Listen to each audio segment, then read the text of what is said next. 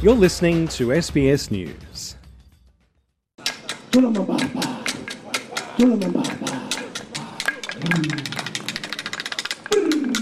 Australia Day began with recognition of First Nations people, with smoking ceremonies and cultural displays in every corner of the country. The sails of Sydney's iconic Opera House were illuminated with Indigenous art from Kamilaroi woman Rhonda Sampson at dawn. Can't describe the feeling, the pride I've got inside of me to be able to convey the stories of Barangaroo, Burong, Doringa and Padagarang is, it's pretty emotional.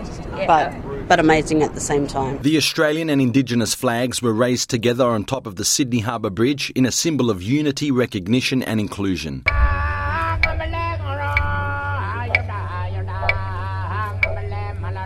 2023 marks the 20th anniversary of the Woogalora smoking ceremony at Barangaroo. The ancient ceremony cleanses the way for new beginnings and celebrates the Gadigal people of the Eora Nation through music, dance, language, storytelling and ceremony. Deputy Chair of the Australia Day Council of New South Wales, Yvonne Weldon, says Australia Day provides a chance to reflect. Welcome to Gadigal land.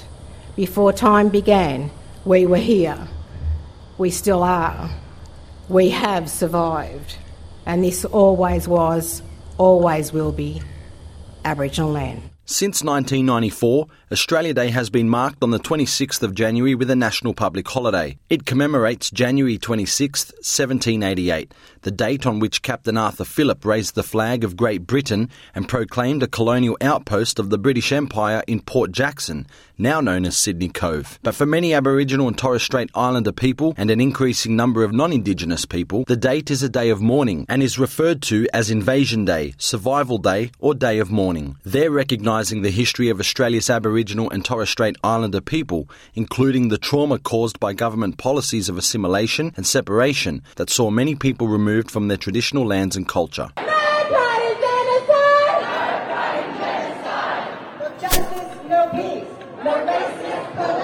What do we want? Freedom. When do we want it? Now. Always was, always will be Aboriginal land. Well, both of us are Aboriginal, so we came here to show our support and show off with mob and everything. And we're going to protect their rights and give the lands back and give them their rights, safety, security for all Indigenous people. It's a day of survival, but it's also a day of mourning for my people. Across major cities, Indigenous activists protested Invasion Day and spokespeople called for a focus on sovereignty, a change to the date Australia Day is celebrated, an end to deaths in custody, and to prioritise a treaty before the referendum on a voice to Parliament. In a fiery speech in Melbourne, Greens Senator Lydia Thorpe blasted the referendum vote for a voice to Parliament. This is a war!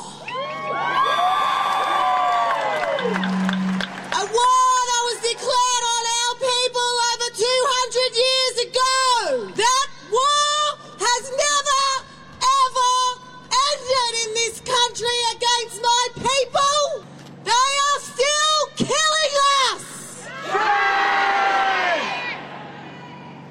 They are still stealing our babies! They are killing our men!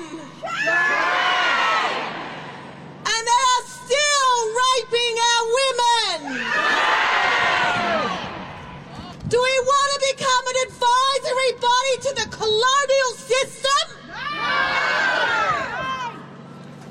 We deserve better than that! For the country's newest citizens, January 26th symbolises a milestone and a sense of belonging.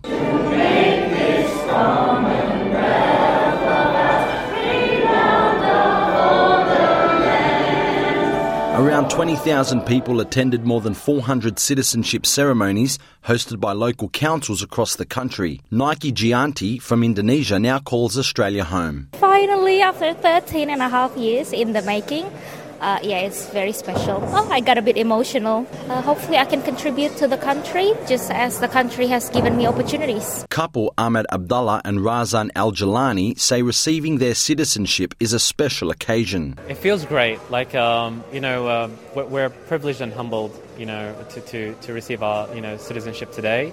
Australia is the land of opportunities, freedom, diversity, inclusion, and just being yourself.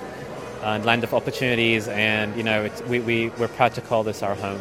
To be honest, I've always called Australia my second home. So now I have two homes, Jordan and Australia. So they're both the same way. There I have my friends and family.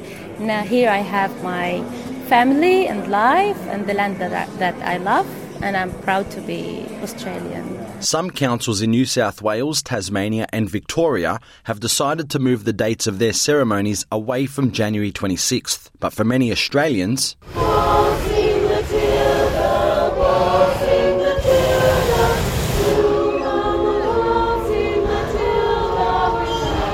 community festivals and public barbecues were the order of the day. Happy Australia Day! Marcus Megalokonomos, SBS News.